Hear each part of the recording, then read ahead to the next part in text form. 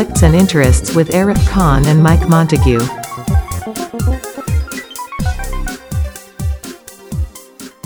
Arif, we just had a provincial election, in case you didn't know. You had the unique position of being the commentator for Rogers, covering this election as the numbers were coming in. How was that for you? Well, as always, it's a fascinating experience, and it is great to be in the thick of things. It's funny though, Mike, because you pose it almost as a question. We just had a provincial election, in case you didn't know, and when you look at the actual turnout, and it was a lackluster campaign, to be fair, but it's certainly lackluster didn't enter into the election night as it unfolded. If you only paid attention to the media and social media, you would think this guy is going to end up, he's going to lose his own seat, he's not going to be the premier, and his party's going to lose official status. Like, if you actually watched the coverage, you know, if all you did was pay attention to the people who were projecting their anger and frustration, et cetera, you'd think that this guy was done. Yeah. And in fact, the results are anything but. The facts are, not only did he retain his own seat, they retained government, and they actually grew into supermajority territory. Well, for sure. And I think the real world is a far separate and far greater entity than the social media rhetoric that we see and we watch. And that's the thing. I mean, you look at the results, and I don't know if it was 40 or 42% of the vote is what the PCs got.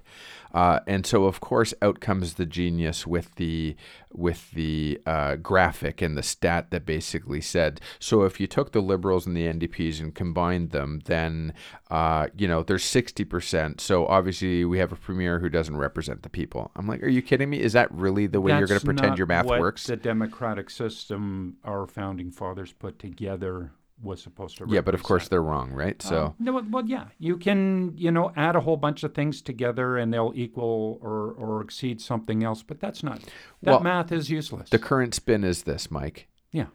We have the lowest turnout in history, or perhaps. Mm-hmm. Oh, it's because suddenly everybody thinks that their vote didn't matter.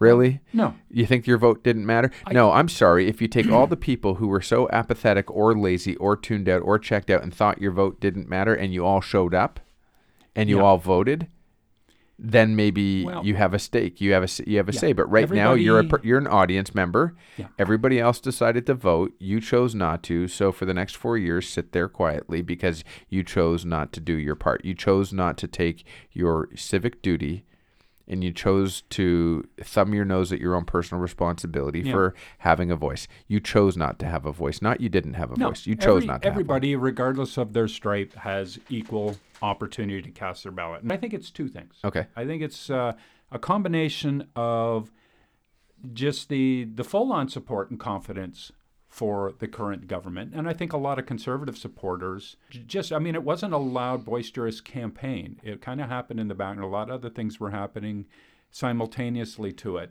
And I think just some of those people just didn't get out to vote. They were confident in who the leader was. I think if they were frustrated, a lot of people get out to vote for change. But I think a bigger part of what was going on, you look at Trudeau's numbers nationally. A lot of people who voted for Justin Trudeau just a year ago are probably stepping back, and they're disillusioned with that. Well, there you go. There's the answer right there. So they didn't know what to do. They thought, I'm not excited about my Liberal government right now. I'm just going to stay home. There is an entire group of people. By the way, watch what happened in the numbers. Mm-hmm. The numbers reflect that people who used to vote NDP actually voted PC, which is effectively unheard of. No, it usually goes from NDP to Liberal. And voting numbers, they're down, like a lot of the stats are showing we're down from like 10 years ago, 20 years ago, the percentage of people that used to vote provincially. Elections Canada need to look at that and what are they doing and how do we get more people? I think our schools need to do more to get people excited about politics. But they've increased their number of seats, and that's a rare thing for a party to see their numbers go up in the second term. I don't believe for a second that suddenly the majority of Ontarians are conservatives. No, They're not. I think there were more people who abstained from voting who are on the left than there are those who may have switched to the right. But at the same time, the Conservatives gained 16 seats. The Liberals gained just one, and the NDP lost 7. And it wasn't Bay Street that elected Doug Ford. It was blue-collar Ontario. I mean, Ford has increased the confidence in the party with the working class over the past 4 years. He received endorsements from a number of unions when historically that's the Liberals who tend to get the union votes. And the PC received a lion's share of the backing from unions this time around. That's unheard of, I think, in Ontario. He started out 4 years ago kind of following the old school PC template of government, but at least in the last couple years, or specifically, or more in the last year even, he began, you could see him carving out his own path. And in doing so, he's rebranding the party to an extent that is obviously bringing election results. It's working for him and it's working for the party. And we've got that shift going to the right in Ontario. Well, here's the other thing that happened, Mike. First of all, anybody who knows Andrea Horwath knows that she's just decided to present herself as a completely unlikable character, a complainer, somebody who doesn't actually put forward a healthy alternative. She stuck around far longer than she should have. She did. So here's what happened. Anybody who knows, Andrea Horwath has made sure that anybody knows her essentially equates her name with negativity and pessimism. Mm-hmm. Nobody really knows who Del Duca is. And I did because I was paying attention, but I don't think Ontarians got to know Stephen Del Duca. No. He didn't, and what they did get to know, they didn't really like. Yeah. But collectively, everybody was talking about Ford. And the age-old saying is, any press is good press. Like him or hate him, nobody knew Del Duca, nobody liked Horwath, and everybody knew Ford's name. Well, just by default, being the premier this time around in this race, he was getting more attention. If anything, he was less visible over the course of the campaign than he typically has been through COVID, and that may be by design. Well, of course, they're criticizing him for that. They're saying, "Oh, we all put out our platforms, and you didn't say anything. You guys stayed relatively quiet." Yes, sure. So here's the flip side to that argument. The flip side of that argument is he stayed quiet and let the others make mistakes. Well, that's it. Just step back and let them beat each other up. I mean, it's called an unforced error. If you were hosting live coverage of the election results for your community TV station, could you pick a better place to be located than right here within the Barrie region? Because the closest race out of 100 and something ridings in all of Ontario was the Barrie Springwater Oro-Madani race between Doug Downey and Jeff Lehman, where Doug was able to hold onto his seat by just 296 votes. And I think at various times, for nail-biting lengths of time, there were like 2 votes apart as we were watching those numbers come in. Yeah, there were. First of all, I think, if I'm not mistaken, after the mail-in ballots were counted, it was about a 600-vote separation. There was. Okay. However, you're absolutely right. I mean, first and foremost, you've got the second most powerful person by portfolio in government as the incumbent Attorney General, but the incumbent member of provincial parliament in a nail-biter, a neck-and-neck race right from the get-go. Yeah. This isn't a surprise. This wasn't nobody got caught off guard. You've got an exceptionally popular mayor. Well, he's no slouch. And he's slouch. He's got a portfolio too. I mean, Lumco. He's been on the scene for 16 years, 3 terms as a mayor, and you're right. He's the chair of the Large Urban Mayors Caucus of Ontario, which is a profile position. He earned the confidence of his peers of the municipalities that have a population base of over 100,000. Yeah, and he's the chair of that organization when they go to lobby the provincial counterparts or the federal counterparts. So he's earned a profile. Mm-hmm. So you're absolutely right. So a popular mayor, 3-term mayor, had at one point, I don't think this time around, but a 96% win rate in his last election, if it wasn't that or the one before. But anyway, regardless, 96%. Yeah. And ran an incredible campaign. Yeah. The tightness of that race was not necessarily a reflection of anything Doug did wrong. It was he had a strong opponent, perhaps one of the strongest opponents of any incumbent in the province that night or through that campaign. I wouldn't want to go up against Jeff Lehman. I don't know that anybody who does or has running for mayor is doing so with a very realistic hope of persevering through So that Jeff race. Lehman had certainly a riding to win that one would refer to as a targeted riding. It's a riding that the Liberal camp definitely wanted to win. And why? Because it is winnable. Now, it's winnable. Why? Because, well, we've had Eileen Carroll There's a here. We've history had there, a couple It's of gone both ways, in the past. exactly. We've had a couple of Liberal, successful Liberal and Eileen Hogarth. Carroll. Actually. Yeah, and I think even previously. But what's the point? It is winnable. It has traditionally been a sea of blue up here, but not always. No. Right? Right. So it is winnable. Doug Downey's done a phenomenal job as a human being. He was a great city councilor, a very well-respected lawyer, and did something that nobody's done before as the Attorney General. I mean, our legal system has been antiquated. It's been brought into the 21st decades. century for sure. Yeah. And he did something that the previous government that had 16 years in power wasn't able to do or chose to not focus on doing. It wasn't a priority for them. It's a work in progress, but it's handed a pandemic in his ahead of first where it was. year or beginning of the second year, whatever you want to call it.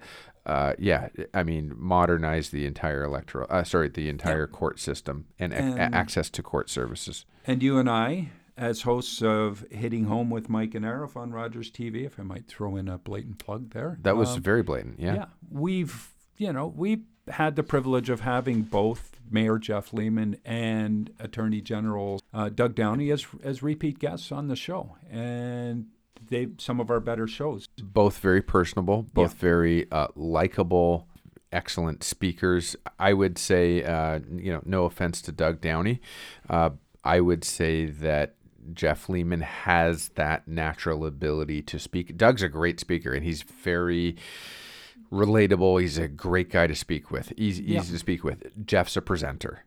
I think that there's a difference. Yeah. And I think that carried weight in Jeff's performance. Didn't hurt that Jeff had the leader of the Liberal Party come up a few times just to throw some additional support behind him. I don't think Del Duca knew he was in as much trouble as he ended up being in. No. But definitely, perhaps Jeff should have been going down to his riding a few times during that campaign. Absolutely. But I don't think he's done. I don't think Jeff's days are over. I think he's got a great career ahead of him. I think so. And it was interesting as the numbers were coming in, still coming in. We had already learned that Del Duca was stepping aside. So, Jeff and Doug are 2 votes apart. And I couldn't help thinking, okay, if Jeff does win this, my guess is when he wakes up tomorrow morning, there's going to be a note pinned to his door asking him to step up as the new interim leader of the party. Yeah. Or what's left of the party at this point. But so perhaps it's a blessing in disguise that he fell short as he did, because I think it's going to be at least 1, maybe 2 terms before that party can get its act together. And that's unfortunate, because that's a party that has had strength just within the last decade even. I'm going to push your buttons a little bit here, and I'm going to suggest to you that both Andrea Horvath and Stephen Del Duca checked out long before they gave their announcement to resign as leader, and Stephen lost one his more seat. roll of the dice, basically. They were gone weeks ago, and why I say that is less than 2 weeks into the actual official election, insiders revealed that the NDP and Liberals decided that if neither one of them won, they would form a coalition government exactly the same as the federal Liberals and NDP did. And that is a statement to your party base, to your electorate, 2 weeks in, that you've already decided you're not going to win. There is a plan B. There's a plan C. You've already decided you're not good enough to win. They checked out before. There's another reason why there's low voter turnout.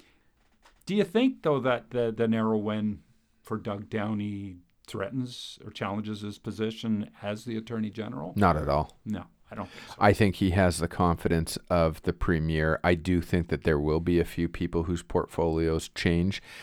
I can't think of anybody inside that camp, though, that has proven themselves more. It was Carolyn Mulrooney, was it not? I do believe so. She's Yeah. now transportation, Yeah. if I'm not mistaken. But That's right. nobody has proven themselves more effective.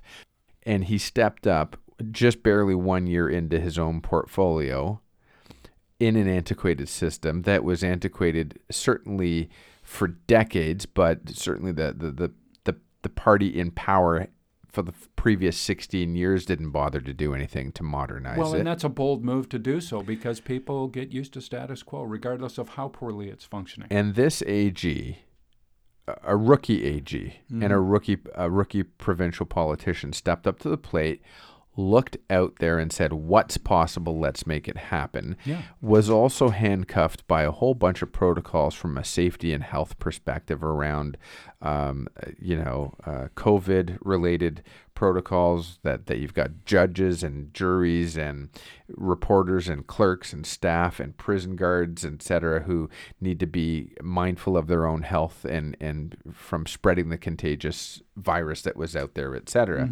And he went and he embraced technology. And now, let's be fair. Never before did we have access to technology like Zoom the way we do. We had Skype. Yeah. And if you want to But talk about a kinda company ignored it. that dropped the ball, Yeah. Skype should have owned the market, but Zoom Yeah. came in and took over. Within 3 months, they had the system up and running. Now, in fairness, they did it based on a priority. You've got prisoners in the prison system in a backlog. They are duty bound. They are required to provide them access to a timely trial. As with everything, the AG didn't create the pandemic, and he didn't create the failed system. He's throwing every single resource he's got at it to move the system forward. Going back to the original question, his position as Attorney General is most likely safe. It won't be without its bumps and challenges going forward, as it should be. I believe he's going to double down, and I believe Yeah. that he's got the confidence of I his think party so. to do so.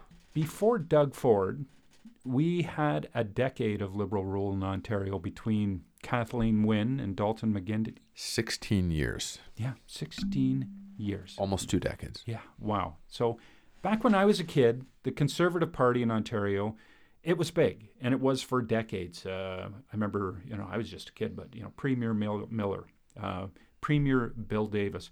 These were icons, political icons in Ontario. Do you think under Ford, Ontario is becoming that big blue machine again as it was then? And do you think we're seeing that with Doug Ford? Is that possible?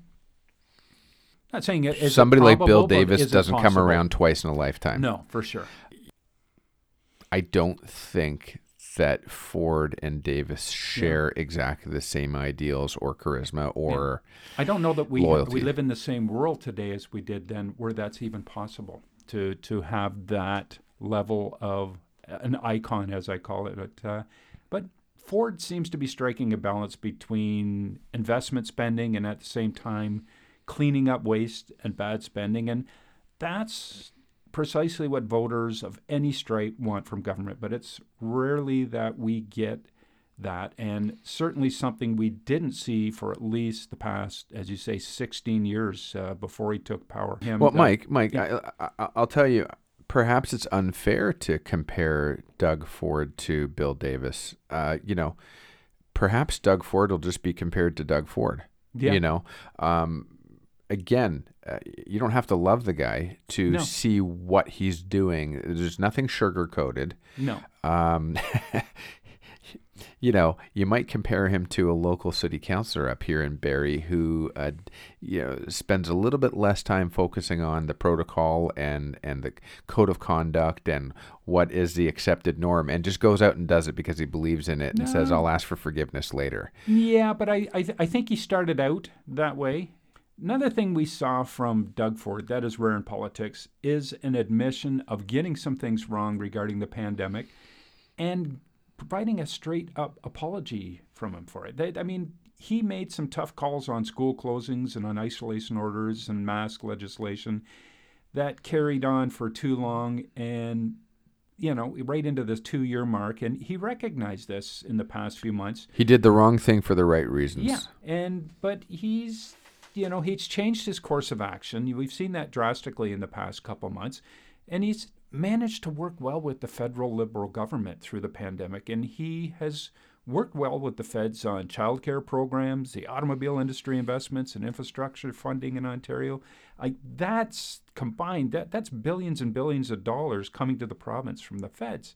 And there was an unusual absence of rhetoric coming from the Trudeau government during the campaign against Ford or the PC candidates. And I think this was by design. I think Trudeau... I think you're 100% correct in that. Trudeau recognizes, as much as he wants to take back and needs the Ontario to win federally, he knows that by crapping all over Doug Ford and the PCs in Ontario right at this moment, that's not going to score him favor. So the people who crapped all over Doug Ford are Liberals and NDPs themselves, but less than them, less them than those who broke off and created these splinter associations with the New Blue and the Ontario Party, right. the far right. Yeah. They're the ones who tried to label Doug Ford as just another Trudeau.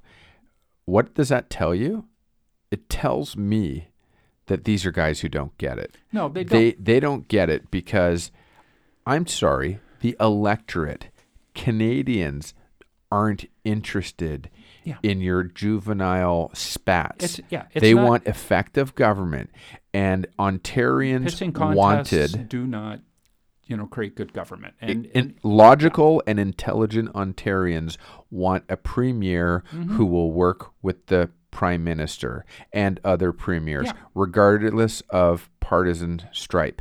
And so for Doug Ford to spend his entire 4 years giving the bird to the Prime Minister, what would that have done for Ontario? It would have just isolated Ontario. And you'd have guys going down on a ship full of holes going, but at least we stayed true to our values. Well, that's kind of, there's that mindset out there too. But I mean, the cooperation between Queen's Park and Ottawa, that we never saw that when we had a Conservative federal government and a Liberal provincial government under Wynne and McGuinty. I mean, Ford understands the importance of cooperation between the two levels of government. And that doesn't make him a Liberal. It makes him someone who is willing to collaborate. Listen, this guy's in power for the next 4 years. I better figure out how to work with him. And Trudeau could not be an easier target right now, but he's biting his tongue, Ford is, and at the same time, Trudeau bit his tongue, as you said, in this election. He didn't get out there and lobby for Del Duca. Yeah. Despite any of the election rhetoric from the Liberals and the NDP candidates that we saw, and as well from those online, the naysayers, and who basically all they had to really say about Doug Ford in the negative was just name calling. Nobody could really cite too many examples of poor leadership in the past 4 years. But job numbers are up in Ontario. Inflation is a reality, but most understand that the causes of rising costs lay beyond the provincial government for the most part. I mean, the election results clearly show Ontario residents are content with the PC government, and I think we have given Ford a passing grade on handling the pandemic. I don't think there are too many, if any, leaders who, in hindsight, didn't have some screw-ups or miscalculations along the way. But again, he is the only leader who is owning up to the fact that, we didn't do this perfectly, but we did the best we could with what we had. And if we had to do it over again, there's probably some things we would do differently. Well, I mean, that is a huge question. There are a lot of things that people would do differently. And I asked an interesting question during the commentary with my colleagues there. And I said, name me one leader that would have signed up to be premier or prime minister had they known that they were walking into a pandemic. I recall you asking that because I was watching that night. And I think my colleagues rightly pointed out, even though I still hold to my statement, and I personally still don't believe anybody would volunteer to put themselves in a position where there's no precedent for the way they handle it. The economy, you've also got supply chain issues. You've got all sorts of things. Yeah. Yet those who will look for any and every opportunity to criticize have done so. Yeah. And in Ontario, they've done it against Ford, and in Alberta, they did it against Kenney, and it doesn't matter. And okay? when it mattered most was the other night during the election, where it really counts, and the people have spoken. And Exactly. So my colleagues, though, rightly said, well, a true leader would run right into that fire and say, I'm your guy, I'm your the girl. analogy I was going to make, because, they'd like running into a fire. There's no middle ground there. You're either going to come out a total hero or you're not going to come out at all. You're going to crash and burn in the middle of the fire. So there's some, and there's very few, who would have the confidence to think, I'm going to be the hero in this scenario. I think there's a difference between knowing yourself that you have the charisma to lead and that you're the right candidate. Yeah. That's not necessarily the same as, well, if I was to pick when I want to be premier, I would create an environment where everything that could go wrong will go wrong, and that's what I'd sign up for. So I think that there's an argument for both, but they're not the same side. They're not two sides of the same argument. But let me take that and put a twist on it. I'd love to believe, and I think most of us would like to believe, that there are candidates who would come forward who would be those with whatever that is that it takes to willingly step up. And those are the same people who, as citizens, will show up for search and rescue, as citizens will show up to donate blood and platelets, as citizens showed up after 9/11 occurred. Yeah. Those are those people. And that's for an event and in an isolated or that takes compassion, that takes empathy, and that also takes every ounce of your energy and exhausts it. Yeah, I'd just like to say as well, like we seem like we're tooting Doug Ford's horn here, and in the beginning, I didn't like the controversy that led to his nomination for leadership of the party, and I had a hard time allowing myself to differentiate between him and his brother Rob Ford, and the two of them in their antics as municipal politicians. I had absolutely no use for Doug Ford in the beginning, and I think many didn't, but I have to say the man has proven himself. And I don't know, is he a different man now than he was when he first stepped in? Or has he just been, it's taken us time to see it? I don't know. 98.1% of the population is employed by eligible working population is employed by small and medium-sized business. Yeah, it's a high number. Yet it was big business that was favored in terms of limited restrictions versus the restrictions and the forced closures upon the small business community. And yet he was still reelected. So now, is that where he apologized? Or is that where he's going to learn from his mistakes and say, okay, we got to figure out a system? Did he just get reelected, which is a second chance, a chance to make things right? Well, this will be a tougher go than the previous 4 years because he will be scrutinized to a greater degree in the second term, as most politicians are. He's made a lot of claims and promises during the campaign, and that people are going to, they're going to hold him to it. So he's going to have to follow through. But I think the thing that's going to be on the minds of people is going to be housing, and it's going to be fuel and inflation. And what is he going to do about that? Schools, hospitals, all of the above, all of the typical stuff where there's challenges. Oh, there's no more excuse. I mean, if we go into another pandemic, I mean, he has to have invested in ventilation systems. He has to invest it in procedures. Mm-hmm. We cannot continue into the next 4 years the way we handled the first 4 years. The first 4 years was, shit, we better figure this out. The next 4 years are, what did we learn and how would we do things differently, and buy the supplies now. Yeah, there's no leeway there this second time around. If I could just kind of sum him up in one word, and I'll take us to a whole other place here, and that would be pragmatic. He's a pragmatic politician. And if we look to the federal Conservative leadership race, and that front runner there, Pierre Poilievre, I got his name right, I always mispronounce. Poilievre.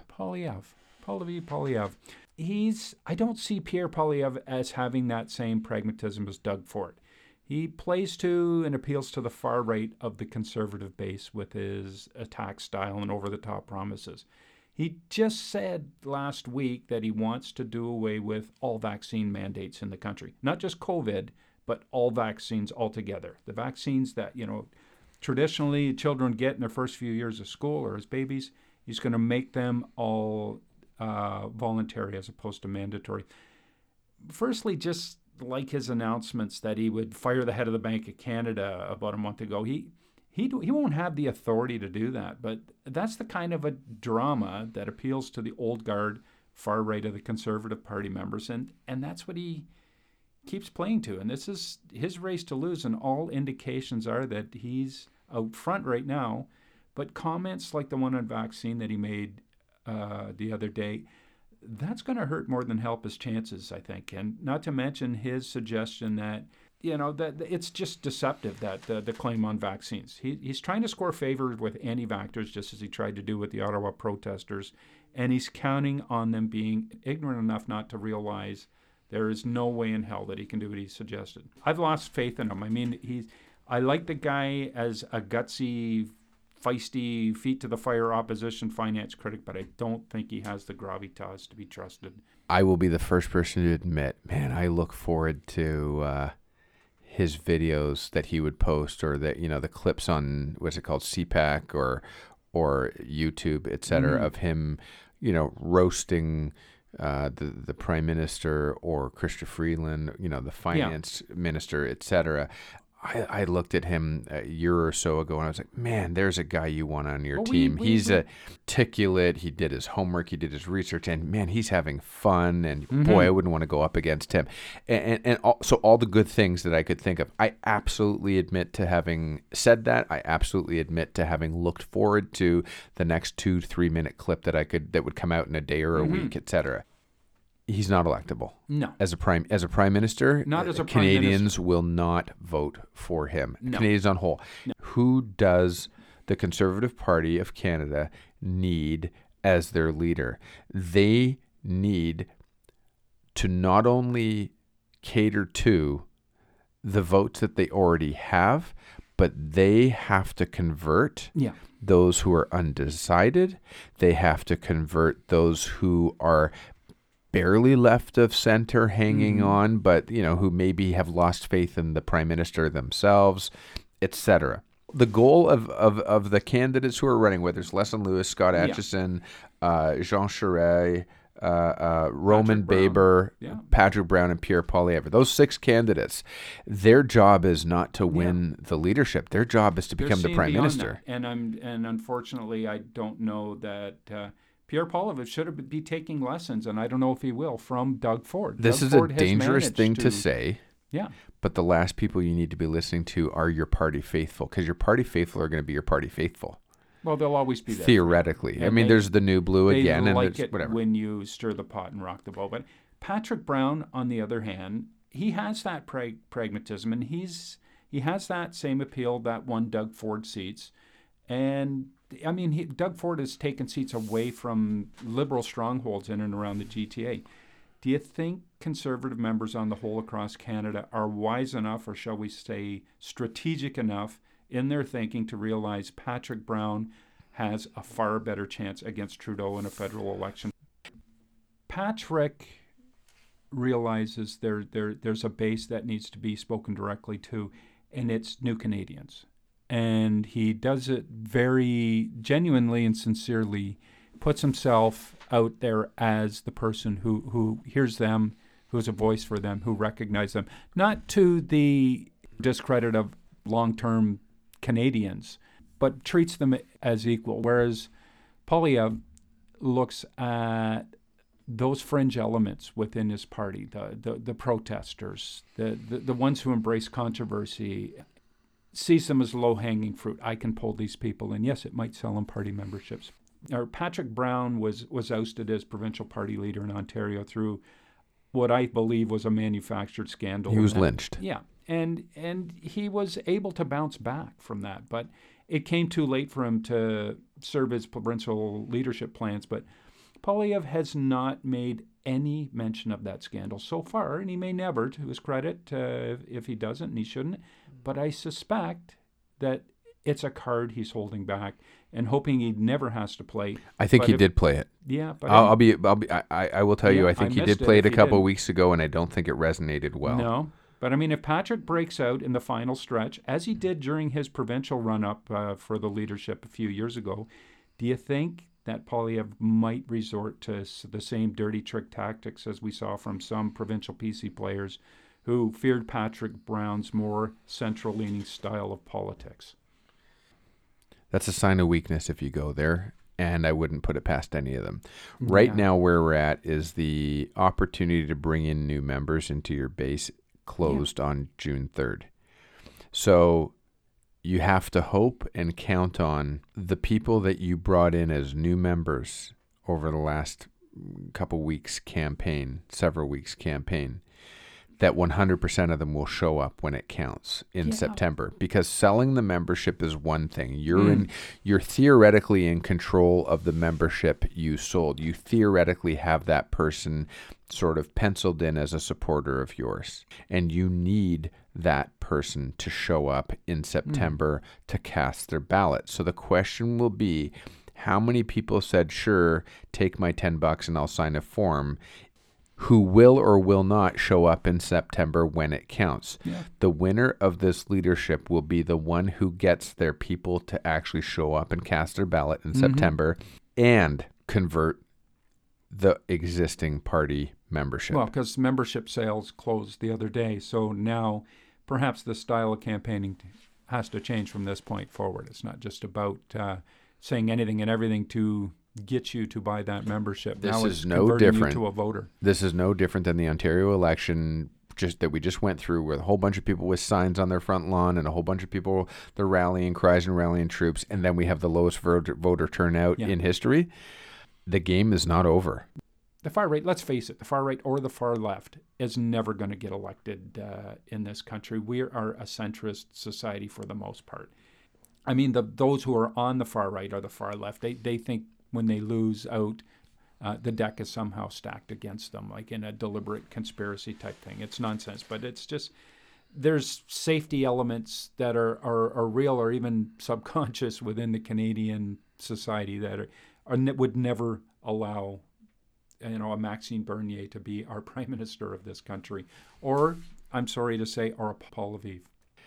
Jagmeet Singh has to decide that he's not afraid to lose his seat and his status, and therefore unhitch himself from the coalition that he won't do that, that he has guaranteed until, 2025, 4? Yeah. So you're putting a lot of faith in something when we're still, 3.5 years away from the next election. A lot can happen, as we know, in 3.5 years. So the only way out of that is for Jagmeet Singh to allow for a confidence vote on the Prime Minister. Yeah. And the only way he can do that is if he unchecked. And that's precisely what the Prime Minister was looking to avoid. Yeah, and Jagmeet Singh has proven that he'd like to keep his job. Yeah. Well, that's... not necessarily to produce, but just to keep his job. So basically, both of those notions have nothing to do with the health and strength and future of our country. They are all blatantly personal, ambitious, plans by both Jagmeet Singh and Justin Trudeau. Yeah, so Pierre Poilievre doesn't care about getting elected. He cares about catering to his base and his riding out his interesting ideologies. And Jagmeet Singh is a guy who doesn't care about actually care about the health and well-being of the country. He cares about keeping his seat. And on that note, I think we should wrap this one up. I think we should. Yeah. It's been a good talk. Always a pleasure. I'm sure we've gotten under the skin of a few people, and there are people who are cringing. That's the whole goal. I hope so. Absolutely. And I hope we haven't revealed our colors here in this discussion here. Colors in any way. Yeah. I'm brown and you're Caucasian. Well, there you go. And on that note, it's been fun. Thanks, Mike. Take care.